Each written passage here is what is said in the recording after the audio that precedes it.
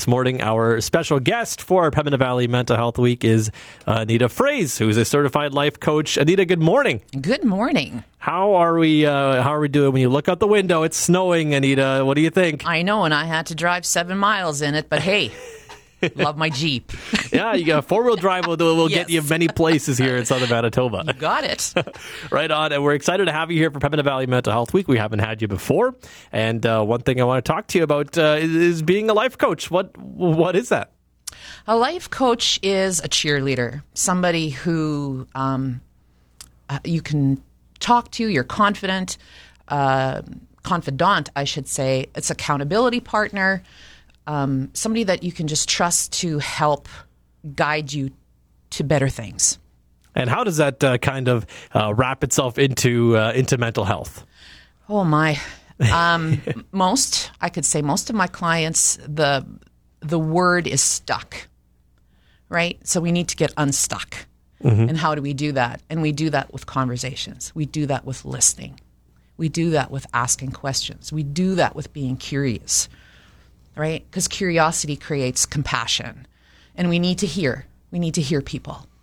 Absolutely. And so when people, are feeling stuck, maybe they don't know that they're feeling stuck, what are kind of some of the things that they say when they're feeling stuck? How does that make them feel, or what is happening? What they say is, I'm stuck. Yeah. Yeah. And there's fear. There's fear of the unknown, right?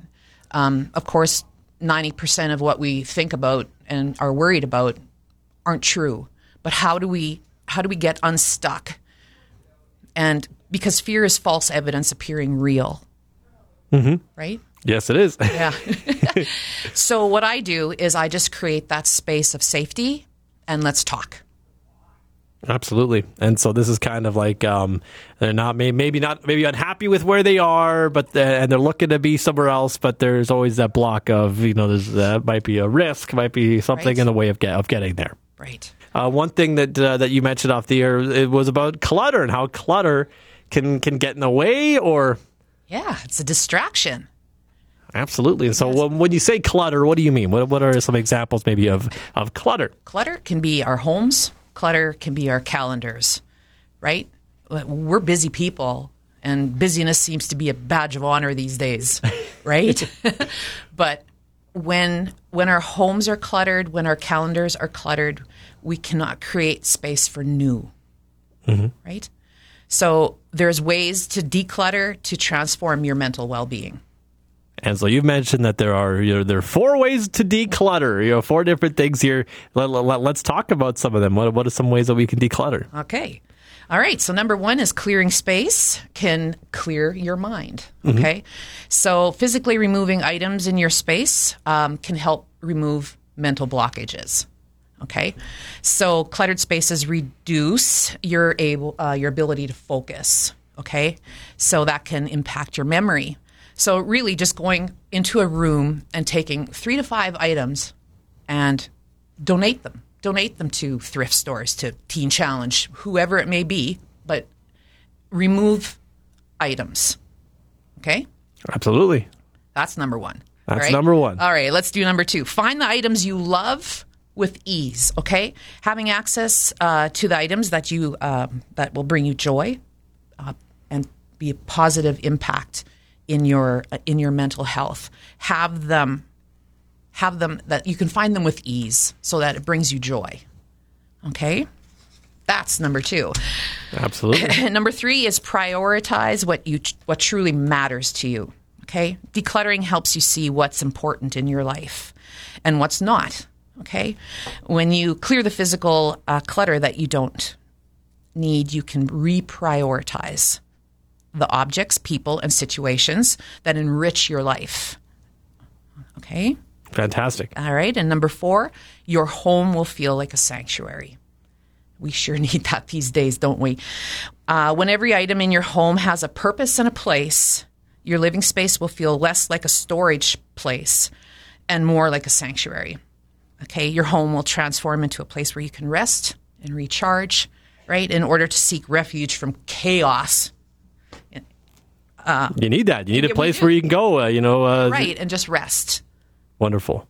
All right, we need to create the place for rest. And so getting rid of the extra things, sometimes it obviously is going to be physical things, but sometimes it can be something that's not physical. And you need to do that because if you want something different, if you want something new, you first got to take that away so you have space for it. Yes, definitely. And sometimes it's people. Sometimes it can be people. Right. Like, are you filling your time with positive people, things? There's so much negativity. We just have to pick up our phones and we can take it all in. But we need to create that quiet space. Do some decluttering. Maybe if you're at a red light and you see a bunch of stuff in the car, maybe think of a plan to kind of get rid of it. Yes, but do not throw it out your window. Definitely not. Another thing that you mentioned is how big mentorship can be, and how it's important to kind of receive wisdom and kind of hear new things. Yes, most definitely. I believe that we need more mentorship in our area because mentorship is a trusted partnership, right? Where we share wisdom. It fosters growth. It's a safe place. We all need a safe place, right? So for myself, I have 3 mentors and I have 3 mentees, right? And it's just wonderful to have the wisdom flow in and be able to help it flow out. Absolutely. Right? And so how good is it for someone to kind of, some people might be in more of a spot to be a mentor. Some people might be in more of a spot to, be a mentee. And so how good is it for somebody to kind of pass things on and be a mentor? I'm sure that's good for mental health as well. It sure is. And it's don't be afraid to reach out to somebody that you trust and that you believe that you can have that relationship with. Have conversations, right? We really need to master the art of listening, really in any aspect of our life, right? Wherever we are, that creates connection, that creates that safe place. There we go. I like it. So this week we'll have to practice a little bit of decluttering and really make sure that we're listening to those around us. That's right. You got it. 100%. That will help. And we'll have more with Anita Froese on PembinaValleyOnline.com later on today. Anita, it was a pleasure. Thank you so much for coming in today. Thank you for having me.